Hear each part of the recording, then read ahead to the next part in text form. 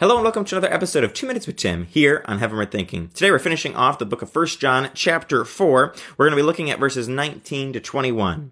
We love because he first loved us. Whoever claims to love God yet hates a brother or sister is a liar. For whoever does not love their brother and sister whom they have seen cannot love God whom they have not seen. And he has given us this command: anyone who loves God must also love their brother and sister.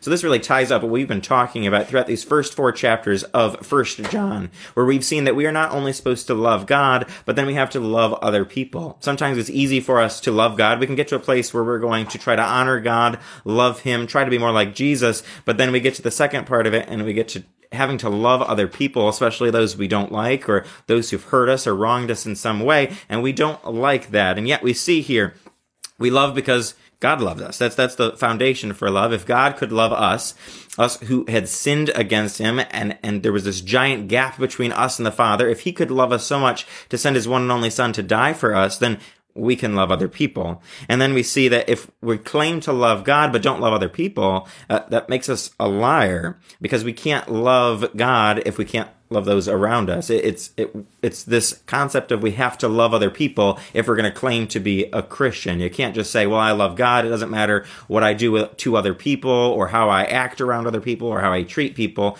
I'm just going to do whatever I want and claim to love God. That doesn't work. As a Christian, we're supposed to live radically transformed lives so that when people look at us, they see the light of Jesus shining through in every aspect of our lives. So our relationships with other people, the interactions we have with people, that's all going to be different when Jesus is present in our lives. If we truly love God, then we're going to love other people. It's just going to be a natural expression, because God's word tells us that to love God, we have to love other people. And that's his command. As we see in verse 21, he's given us that command. If we're going to love God, we have to love other people. So that's my challenge to you this week, is to not only love God and pursue him in your daily lives. We have to do that. That's the foundation. But also build upon that and love other people. Find ways to love others even when they may be unlovable in your eyes, or when they've treated you poorly, or when there's a million reasons on your list of why you shouldn't love them. Love them anyways, just as God loved us first.